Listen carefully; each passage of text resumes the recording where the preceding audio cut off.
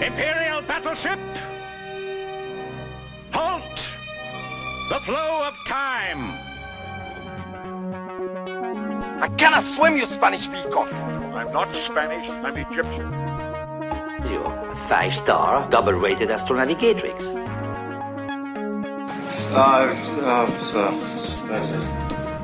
What? Space, Herpy. Give me the remote control. Good heavens, General, that sounds like a woman. Impossible! Welcome, listener, to Star Crashed. We discuss genre movies released before the year 2000. In this episode, we'll discuss Gandahar from 1980. My name is Ebba. And my name is Linnea. So, Linnea, what words would you use to describe this movie, apart from animated and Avatar? I would describe it as retro science fiction book covers come to the movie screen. Brilliant. Yes. Oh my god. Yes. Or maybe like a prog rock album cover come to life, like Yes or something. Just you know, that style. Spot on. Spot on. I do not know Yes, but I know exactly the kind of art that you're talking about. So I am behind you on this. That is a perfect description, because that is pretty much what this is. It is fantasy mixed with science fiction, mixed with some trippy acid stuff, with a nice set of colors put on top of that, and it's very beautiful. I'll put that out there immediately. It's really a really pretty movie, and the imagery I really enjoyed. Yes, for sure. So, getting into some small facts about like I mentioned, it's from 87. Well, I believe I mentioned it at least. It's from 1987, and it's French. Mm-hmm. And there is a version in English. I believe you watched that one. Yes. With different music as well. Yes. Possibly. Slightly different music. I think some pieces are the same in both versions, but some pieces have been switched out for others. Yeah. Yeah, and the version that I watched, the French version, and the music in that one was kind of like future flute. That's how I'd explain it. So do you have any other facts? Because I know that you looked this up a little bit more than I did. Well, it is based on a science fiction book. Apologies that I don't remember the name of the author. To my knowledge, it has not been translated into English, but though I might be wrong on that. But it is based on a French book. Cool.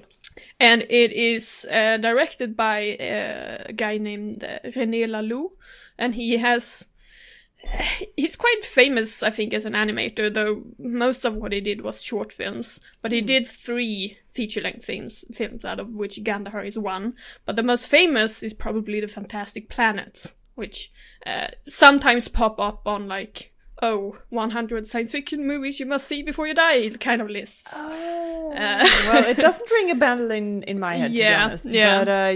But I'll next time I hear it, I'll.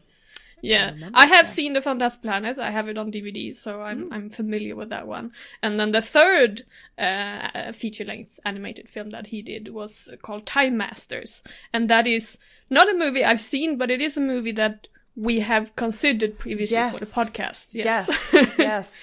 We've brought it up a few times, I think, but we haven't actually dived in and watched it. But after, especially after watching this one, I'd be really interested in watching that. And also Fantastic Planet, because this movie, I really enjoyed it. So I would be very interested in watching the other two as well.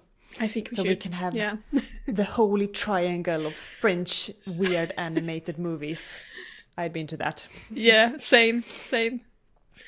So do you know, was he mostly active in the 80s, or what's he done after Gandahar, let's say? Yeah, I think Gandahar was his last big project anyway, to my knowledge. So he hasn't really done anything since.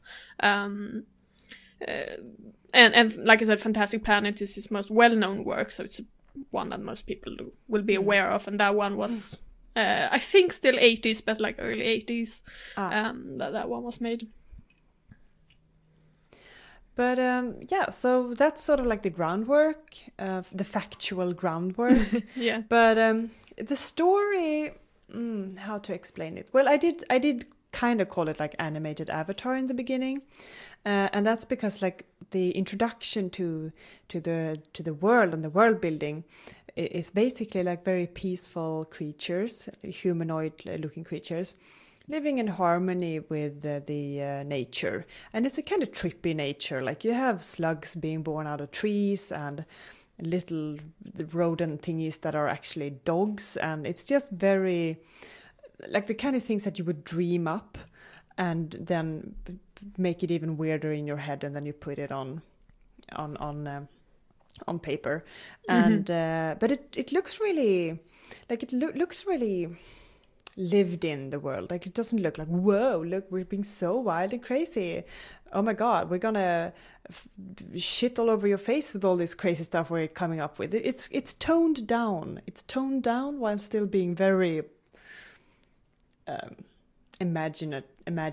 I'm not sure what I'm looking for, but like very, it's still grand and fantastic and weird, but it's toned down. It's not like in your face, look at the weird shit here. No, it's a world that is very rich when it comes to flora and fauna, but it's also a world that is rich on like the cultures. We don't really we don't look closely at the different cultures that the different people have in the movie, but we see little pieces of them all the time, and it's really fascinating and really interesting, and it feels coherent in what it is. You know, there's nothing that you look at and you think this feels out of place, because everything feels like it fits into this world and the vision that the creators had for this world. Yeah, and also, like you say, that you get sort of glimpses of the culture, and I also feel like you get glimpses of the history. Not everything is spelled out to you. You sort of have to imagine, because these peaceful creatures weren't always living like this, in tune with nature and everything like that. They did have a different time where they had experiments and sort of lived, had different ideals, let's say. And they sort of just hint at that, so they make you fill in the blanks yourself. And I think that is that's nice, instead of having like a montage and a timeline, like this is us before and this is thousands years in the past and this is the future. Oh my god, and this is where the antagonist was created. And you know, they don't do that. They do spell out more things than I think they need to, actually. They do talk a lot where they don't need to, but in some regards they do sort of let the audience do some of the work itself, and I appreciate that. Yeah, definitely. And I did, like I said, I saw the English dub, and just because I felt like watching the English dub, there was no real decision behind that. But I did have a look through the French version as well, which was the one that you watched. And I got the impression that the dialogue for the two versions were kind of, you know, the English version was well translated for that part, but I felt in a few instances that the English version probably had added a few things. Like the main character, he has like these monologues or more like narration that is added over a few scenes where he's traveling, and he sort of says that, and then, you know, I was afraid of blah blah blah when I was traveling this way, and I'm just like, that's not needed. You know, I could kind of tell in the English version that, you know, that this was probably added. You know, it wasn't a huge problem, but I could kind of tell that, you know, the French wouldn't do it this way, because the French, in my experience, like a little bit of like silence. Quiet. Peace and quiet. Just sit and think here for a while. Just relax, look at the scenery. We're gonna talk later. That sort of thing. Yeah, because I really appreciated like the chance to get. Well, this movie isn't like action-packed or anything, but there is some intense scenes and things like that. So it was really nice to just sort of, look at them traveling for 20 seconds here. Just look. Silence, just future flute and nothing. Just enjoy it. And I really appreciated that. So it's interesting to hear that they sort of filled that silence with, well, not all silence, but a little bit of silence with the English voiceover then. But anything and they else also, that you like we touched upon earlier, they also changed the music for the English version. I believe some, like there's a piece of music in the beginning of the film. I believe that one is the same for both versions, but later on the English version has a different soundtrack, and it's more, it's a little bit based on what I saw of the French version. The English music was a little bit it's sort of like dungeon synth music. I don't know if you're familiar with that, but it's a kind of music that I personally actually really like. It's like instrumental music, and it's often used for role-playing game soundtracks. And there's, whole YouTube channels dedicated to that kind of music. So I actually really liked the English music, but I kind of feel like that's an unpopular opinion, because I kind of feel like most people probably won't. I think a lot of people will probably experience that music as a little bit too electronic and maybe a little bit too intense and energetic, because I kind of feel like the French would probably have had a more classical, quieter soundtrack. So, it's somewhat up to taste. And I think I actually prefer the English one, but that's probably because I'm used to listening to that kind of music, so I kind of felt at home with it. I was just like, yeah, I dig this. I have to look up what this dungeon music is. I'm trying to find something here that would fit. Generic dungeon, D&D ambience, would that be ambience? It's dungeon synth. So dungeon synth, sorry. So it's like synthwave, except slightly more, I should say, fantasy ambience. Yeah. Oh, it's kind of cozy. I mean, I don't know if what I'm listening to right now is representative of it, but this was kind of cozy. And it kind of feels like it's a segment in a game or something. So that was, I can see the appeal, definitely. I mean, I didn't, like I said, I didn't watch the whole French version, so I can't really express my opinion on the complete French soundtrack.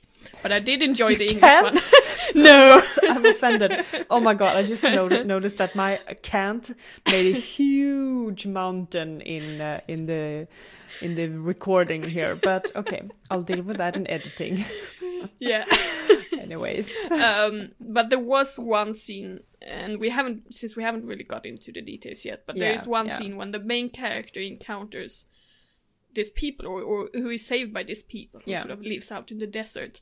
And in the English version, the music there is it's very sort of hypnotic, and it felt like, this fits with this mysterious, desolate landscape that it surrounds them. While the piece that I listened to in the French was sort of a little bit more happier, or not happy per se, but just a little bit more not quite as brooding, or brooding is a good word. Yes, not quite as brooding as the English version is.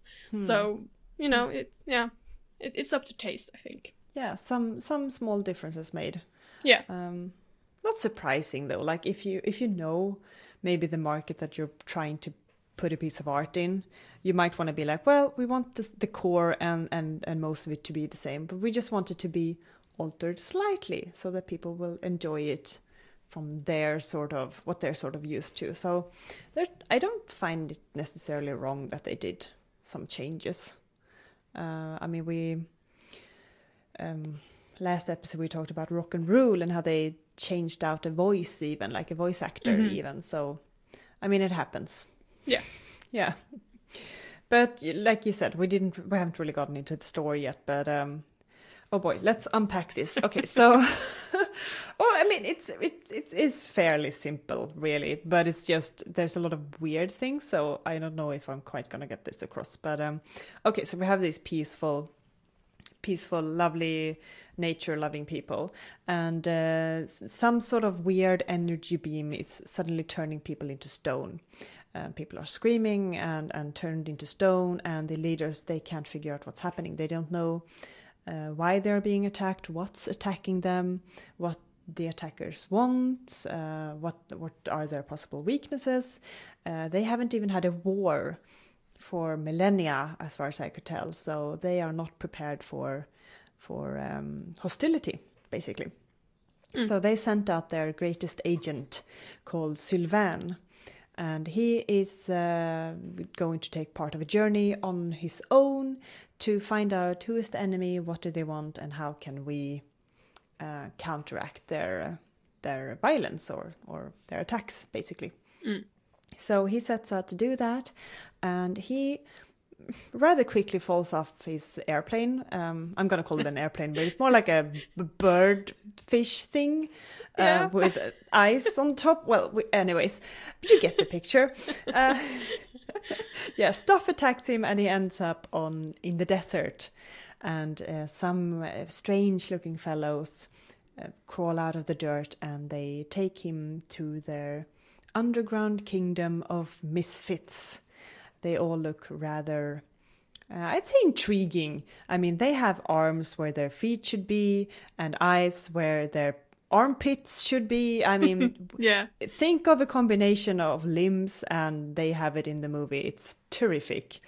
But it's actually a rather sad story behind these creatures, because they were the same as the sort of regular Gandahars that basically look like grey purple humans. But they, because of genetic mutations and weird stuff that they wanted to do, they turned into mutants, and they are just sort of, every generation gets worse, basically. But they do have some sort of special powers that will come into play later. But they help him go to where they know that the metal men were the last. I believe that's how they put it. And Sylvain, even though he's the top agent, so far, well, he's not about to show off his prowess yet, because what he does when he sees a bunch of black, intimidating, red-eyed robots, basically, what he does is storm in front of them and starts shooting with his tiny gun. He's not brilliant, this man, so far. So what happens when you do that? An army of metal men, that they call them. Well, you get captured. And when he's captured, he meets his future love interest, Ariel. They fall in love instantly and sort of go on the journey together to find out where the metal men come from. And they see that the metal men are carrying these sort of you wouldn't say stoned, what would you say? Frozen? They were turned to stone, but saying that they are stoned would imply that they are high of their, Anyways, these people that are turned to stone, they are sort of brought into a red door in the middle of nowhere, and when they come out again, they look like metal men. So they are sort of, oh my god, Gandaharians are turned into metal men. So they go to the source by sort of sneaking onto a boat that is going to the... Oh, what did they call it in the subtitle? I can't remember. The Protector? Do you remember what they called the sort of the evil bad man mastermind? In the English version. Dub, they call him Metamorphosis. Yeah, but they had a different name before that. But let's call him Metamorphosis. Yeah, sure. Yeah. But we'll go with that. So they go to sort of an island in the middle of nowhere that is essentially the tip of a enormous dick. And it really is that. I am not being, talking in voices or anything. That is what it looks like. Yes. It's a giant dick in the middle of the ocean. But we find out after they sort of sneak their way into this weird little island thing that it's an enormous brain that has sort of been cultured over a long time from a science project by the Gandaharians. How do I explain this in a shorter way? They sort of go back to their leaders, tell them what's up, And then they sort of get attacked again by the metal men. And Sylvain goes again back to Metamorphosis, who wasn't necessarily evil. He just thought, I don't know where the metal men are coming from. But then he tells them, he tells Sylvain that the metal men are actually coming from the future. And they are not Gandaharians that are turned to metal men. Mm-hmm. Metal men are something else. So you, Sylvain, he's pointing at Sylvain with his brain finger. You need to be turned to carbonite in the ocean for 1,000 years because you need to go to the future. It's a future war happening in our present, future, past time. So you deal with future me, and that way past us, present us can be happy. Just remember to go through the door that turned, well, not turned, but the door that that they sort of, the captors were, or the prisoners, I should say, that the prisoners were brought through. The door of time, I believe it was called. Yeah. And, you know, the fastest way to say this would be that Sylvain is successful in his mission. He meets up with the mutant people and they help him out greatly, I must add. Mm-hmm. And he comes back to the past and is... to the present. Yeah, thank you. Yeah, the past in the... Oh, this is why I hate and absolutely love time travel things. Time travel is honestly one of my favorite things ever. But anyways, he goes back to the past, present, and everything is rejoice. Yeah. Basically. Yeah. It's a time travel movie with moral dilemmas and sort of like past sins biting you in the ass, both now and in the future. I'm speaking, of course, about Metamorphosis, who was the sort of science project by the Gandaharians in the past, and they sort of just dumped him in the ocean and were like, bye. And then he hatched a plan to to not necessarily get revenge. He just wanted to live for a really long time and have smooth skin, which we all can all relate to, I guess. So, you know. But I do think it's interesting that Metamorphosis, you know, at the present time, quote unquote, when Sylvain and he meets for the first time, he's not evil at that point. No. Not nor good nor evil. Yeah, you know, he cares for he cares for the Gandaharian. He doesn't necessarily want to see them die, but he also knows that these metal men are actually a part of him. So he can't hurt them. So what does he do? Well, he takes Sylvain, he puts him in a stasis, and he says, in 1,000 years you will have to kill me. And Sylvain does, and it's, you know, it's a neat solution to everything. Because because he says, like, I don't want to die now, but I see that I'm an absolute nuisance, an asshole in the future. So please kill me then, and I'm also weak by then. So you won't have a hard time killing me then, but I will put up a fight now. That's basically what he says. Like, I will put up a fight now, and you will not succeed because I will kill you. But 1,000 years from now, you go ahead. So it is a neat solution, and we also didn't mention, but this whole thing with the time travel was sort of foreshadowed by the mutant people. Yes, I don't know if you've written down the exact wording of their prophecy. No, but it was something. Unfortunately, I'm paraphrasing slightly here, but it was something like 1,000 years ago, or no, wait. 1,000 years ago, 1,000 years into the future, Gandahar will be destroyed. 1,000 years ago, No. Let me get this. Because listen closely, listener. This is the sound of Linnea's brain melting. It's very important how it's phrased. Yes, it is very important. I agree with you, but I can't help you.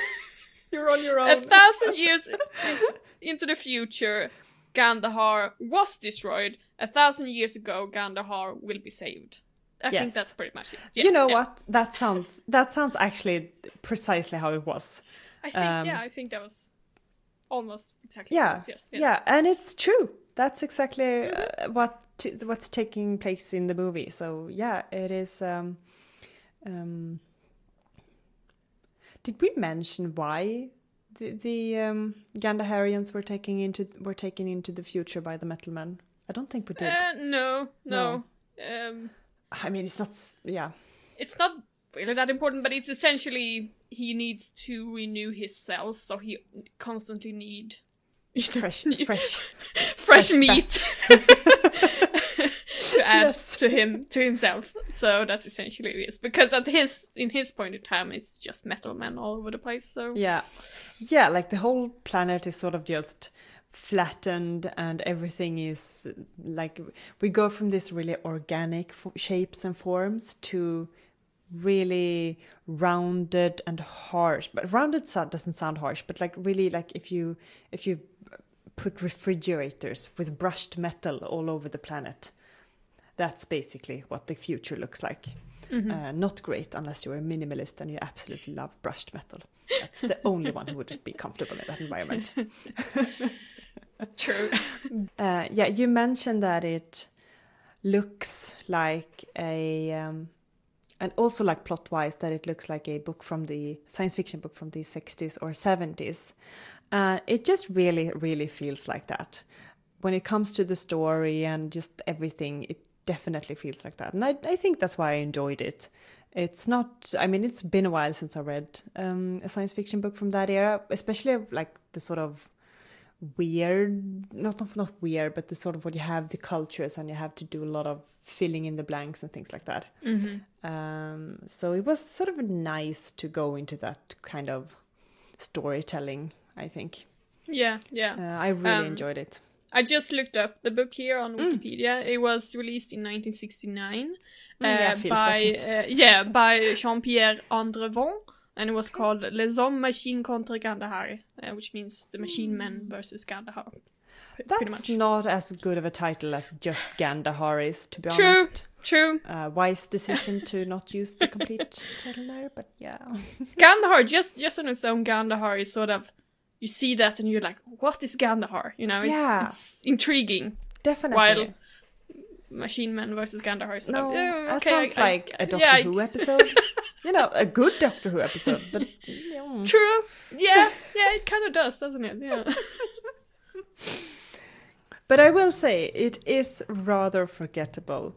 I had to like look up our list of what we were watching before I turned on YouTube and like, because I was like, it's something, but I cannot remember the name. And I've seen it several times. Like I was even the one suggesting it for the podcast, I believe. So it's not easy to remember. So listener, write it down if you have the memory of a goldfish like myself. Write it down. Yeah. I'm thinking if there's anything like plot-wise that I want to talk about a little bit more. Well, you know, more when it comes to characters, I do feel like Ariel wasn't very useful. Like she didn't do a lot, and she like immediately clung to Sylvain. So that's my only like. Other than love interest, what did she really do? But then, what did any of them really do? I mean, the characters are fair. Kind of thin, except for Sylvain and Metamorphosis. There aren't really any characters. There are supporters for Sylvain, but you know, there aren't really that much more. And honestly, I didn't have a problem with that. I thought it was fine because there's so much else in the movie that I was just drooling over and loving. And you know, it's this hypnotic, psychedelic experience. You know, you're just sitting there and taking it all in, and you don't necessarily care that maybe the characters aren't the most well developed because it's an acid trip, so they don't have to be. Exactly. No, I agree with you. It's not necessary. It's just if I were to complain about something, that's really the only thing I can think of. That's fair. Other than that, I mean, it just, no, it was great. And it was never boring, for me at least. I enjoyed all of it, and there was something fun to look at every scene, and just some really cool creativity going on, and I just really enjoy that. So Thoroughly recommend to watching Kandahar. Yeah, I loved it. I watched this and I felt like, oh, this is my kind of film. Yeah, because same. I'm the kind of, when in our role-playing game group, you know, when the others are sort of suggesting, oh, we should play like a hard sci-fi game, you know, it's sort of realistic except it has, you know, spaceships. And I'm just like, I want rainbow-colored deserts. Can I have that, please? Yes, and I want sparkly capes, okay? Yes, I agree with you. I want it to look like this as well. It's amazing. It's amazing. So that's why I definitely think that we should write up the other movie that he's made as well. Yeah, Fantastic Planet, that you had watched before, but still. But anything else before we get into our usual things? I think I think we covered most. I just want to sort of get back to the animation a little bit, because the animation, not necessarily I'm talking about the designs themselves, but like the way it's animated. It's very sort of slow and almost slow motion in the movements, and I think for some films that could have been sort of jarring because it's, you know, it's slow, but I think for this it really helps elevate the atmosphere that I think they're after, that it is sort of hypnotic and it is sort of weird and surreal and everything, and I think that really, you know, it bounded the whole thing together and just made it look it looked perfect. Yeah, because also these characters, I mean, the way that they live is a slow life. Yeah. So it would make sense to sort of have the animation sort of reflect that as well, and not having it be jarring in the movie, so to speak. So yeah, I agree with you. It's very beautiful in general. So from that then to which one should I pick? Which one should I torture you with? No, I'm kidding. I want to go into favorite film quote, if you're feeling up to it. Well, you sort of had a quote earlier, actually. You know. Yeah. Even though I haven't the exact quote written down, but, you know, the prophecy that the mutants were speaking, that I did really like that, because it was so... you know, the phrasing of it was so well thought out, and it also fit with the mutants sort of having their own, not language, but their own way of speaking, because an own way of thought, they felt so, because they were sort of exiled and they were, you know, had so many problems. They didn't really feel like, oh, you know, our present is not very good, so we don't speak in present terms, we speak in past and future terms. So they use the expression like has, will, be instead of are or is or something like that, and I thought that whole thing was really beautiful and nice. You know, it's a small kind of world building, but a nice one, and I really dig it. Yeah, because it gives you hints of what else might be happening in that culture, and it's just really nice. They were maybe my favorite parts when it comes to the world building side. The transformed, I think they were actually called. Anyways. So my favorite quote is a kind of a short one. I don't think that is kind of like original to this movie, but I think it was kind of fitting considering the way that Metamorphosis was acting like a god. And that is Sylvain telling Ariel that gods rarely answers when she is wondering why, sort of wondering why the metal men are asking him, their sort of overlord, to do something, because the overlord doesn't answer. Metamorphosis isn't answering these metal men. They're sort of acting on their own behalf. So Sylvain says, gods rarely answers. And I just sort of like that. Yeah. It fitted this story. Definitely. So moving on to Bang Bond Blast. Oh wow! Yeah, okay. Yes, animated edition. So the selection that you have is Sylvain Ariel, and the Queen. I don't know her name actually, but the Queen, and that is the leader of the sort of normal Gandaharians. And she, just to paint you a picture, she had amazing ears, like wings on her head, and cool outfits. So that's why I picked her. She's the one that's featured on like the movie poster. Yes, exactly. I think her name was Ambisextra. Yes, that's it. Yeah. So yeah, that's actually really tricky because I loved her ears. They were so cool looking. Yeah, and none of these are bad people as well. So you can't just, automatically blast someone. You have to actually think about it. Yeah. Oh. Okay, well, I think we're gonna have to blast Ariel because, like you said earlier, she was just not very interesting. You know, we didn't really learn much about her. I'm sure she was a nice lady, but her motivation throughout the whole thing seems to just be, oh, Sylvain. And I'm just like, yeah. So I guess I'm blasting her. As for the other two, that's really hard, actually. Yeah. I mean, they're good people, both of them. I actually think I will bond Ambisextra because, my goodness, those ears. Yeah. God damn it. Well, you're gonna have to fight me over her then, because you're picking the exact same way that I'm going to. So strap onto your flying birdfish, because we'll be meeting in heaven and fighting it off. So just saying. Yeah. So yeah, and then of course banging Sylvain. He was handsome, but I'm not sure I could live with him. I don't think we are good fits in that way. Yeah, there's nothing wrong with Sylvain, definitely. They, like, all three of these are shallow and but yet good characters, you know. Yeah. And they are also good-looking people. Beautiful characters. So, I'm doing the exact same thing. So original. Well, you know, great minds think alike. Exactly. Yes.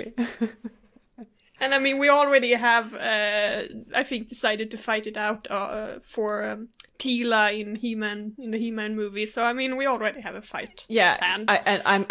I'm sure we've done that several times actually. Yeah, so we'll just have to like Thunderdome that shit one day and just decide on who gets the harem or not, you know. Another day. So yeah, rounding this off with a few more then, but I would like you to argue why you think that this should win a Gordon. And a Gordon is of course our version of the Oscars, and equally more so valid than the Oscars, let's be honest. I think, this is really hard because I love this film. You know what? I'm gonna make it easy for myself. I'm gonna give a Gordon to the whole film. Well, you know what? Sometimes the easy way is the right way. Yeah. So I don't think I can pick something specific here. I just, the whole film. I want to give it to the whole film. God damn it! Can I just leech onto that, because that's just what I want to do too, I feel like. Yeah. But if I'm gonna just try to, there's so much, like I can't decide. Okay, I have something.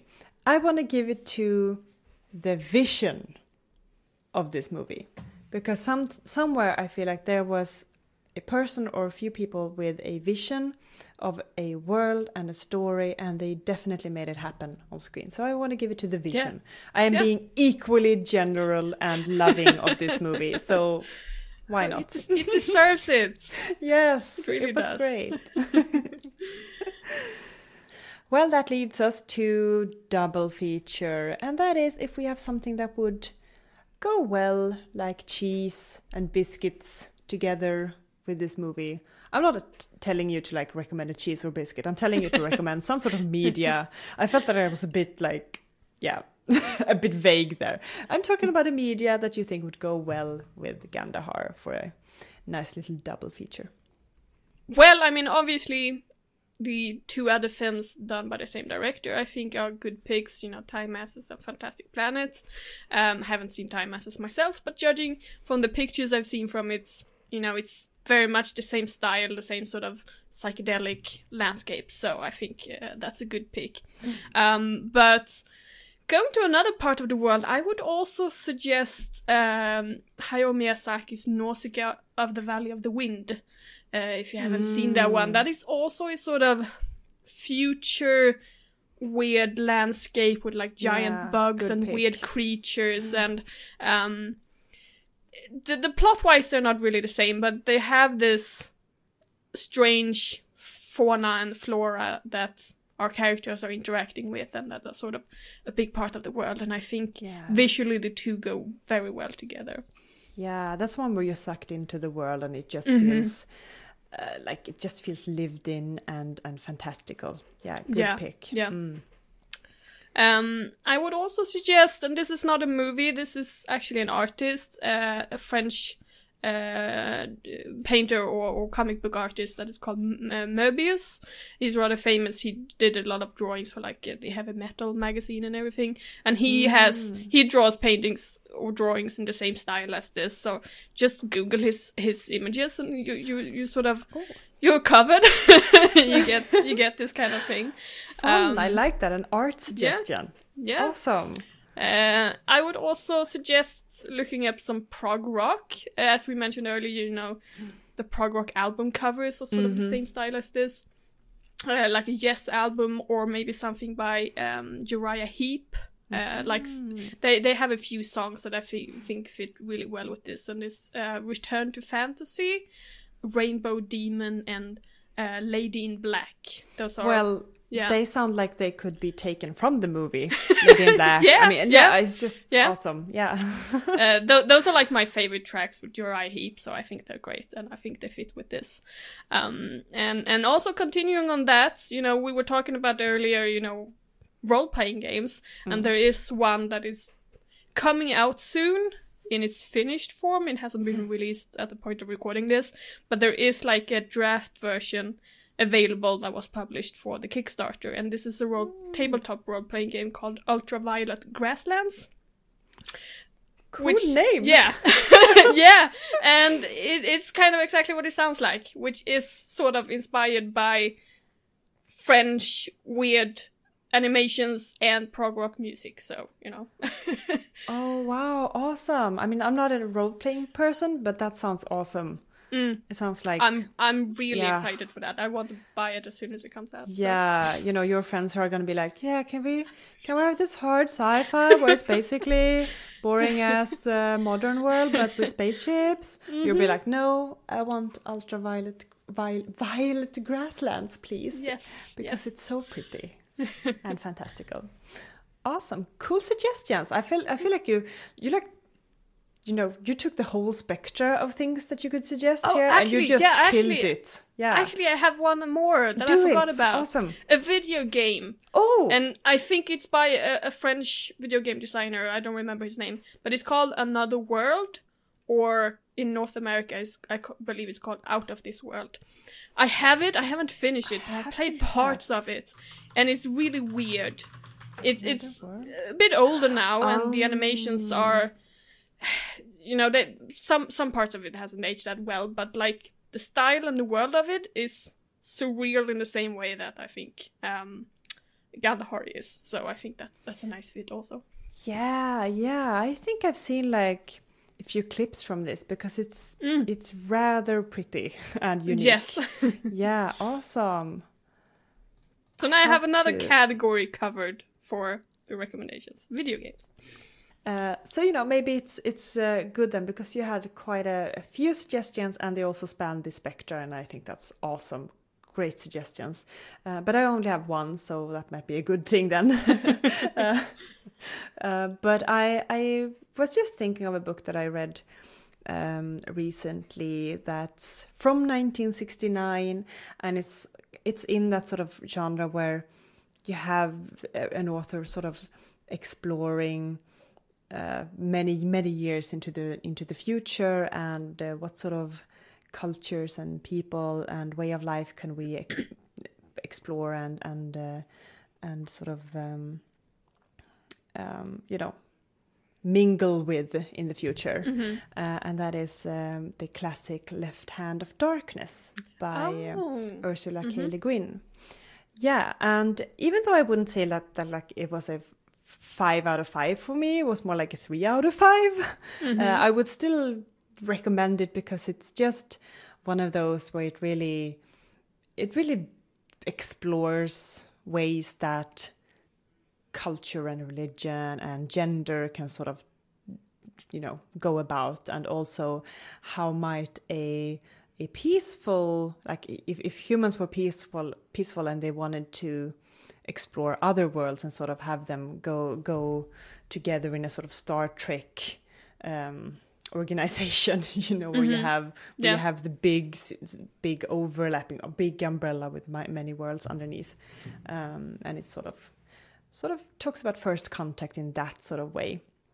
So cool. It's cool in that sense, but like I said, it wasn't like an instant favorite or anything, but I still really enjoyed it.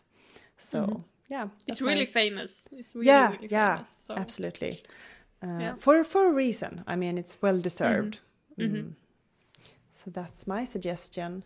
So then finally we come to if you think that this should be remade in 2020. And I think I know the answer, but I'm going to ask you anyways. If it's done in the same way that Valerian was adapted, then no. No. But if it's given to someone who understands this vision of the movie and can sort of modernize it and maybe update it to, CGI landscape, maybe. I mean, I do want more of this type of fantasy science fiction movie today. There hasn't really been any that has scratched that itch for me the same way that this one does. I mean, some of them are touching upon that, I mean, a movie like Guardians of the Galaxy, which is really colorful, that one sort of touches a little bit on that, but I think you can take Guardians of the Galaxy and make it many more times psychedelic, and you can have an awesome film, and I want that. So yes, with a but. I get you. Don't do like Valerian did. Yeah. Yeah, and I'm sort of going in the same route because I don't think that it should be remade. I think like this is a very specific sort of project that they made happen.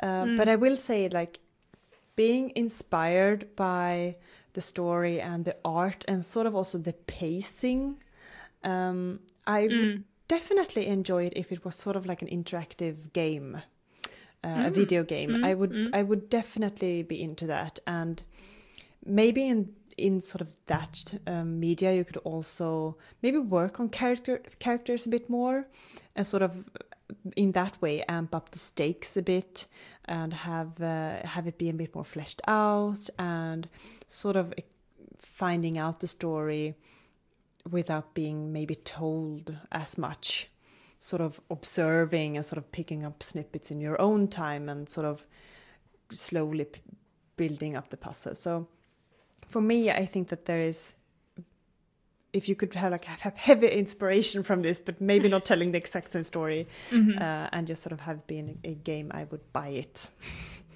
And I would play the shit out of that. So yeah, I think that's it. I think we have rounded up our usual questions here, and yeah. Is there anything, like any last words before I kill you? I mean, before we end this episode? Watch the film. It's really all I can say. It was awesome. We found it on YouTube. I believe it's available on DVD, at least here in Europe. So, you have no excuse but to go out and find it. Yeah, and I mean, there are 2 versions available, and the quality is perfectly fine. Go watch it while it's free, and honestly, it probably will be for a while. But go watch it. Yeah, do that. Mm-hmm. So, listener, have you seen Gandahar, or maybe one of the other movies from this director? We want to know what you think, so go to our Facebook page, Starcrash Podcast, where you can share your thoughts and also give us recommendations for future episodes. We also have an Instagram account, that's also Starcrash Podcast, if that's more to your liking than Facebook. And join us in 2 weeks as we sit down and talk about Mask of the Red Death. Bye. Bye-bye.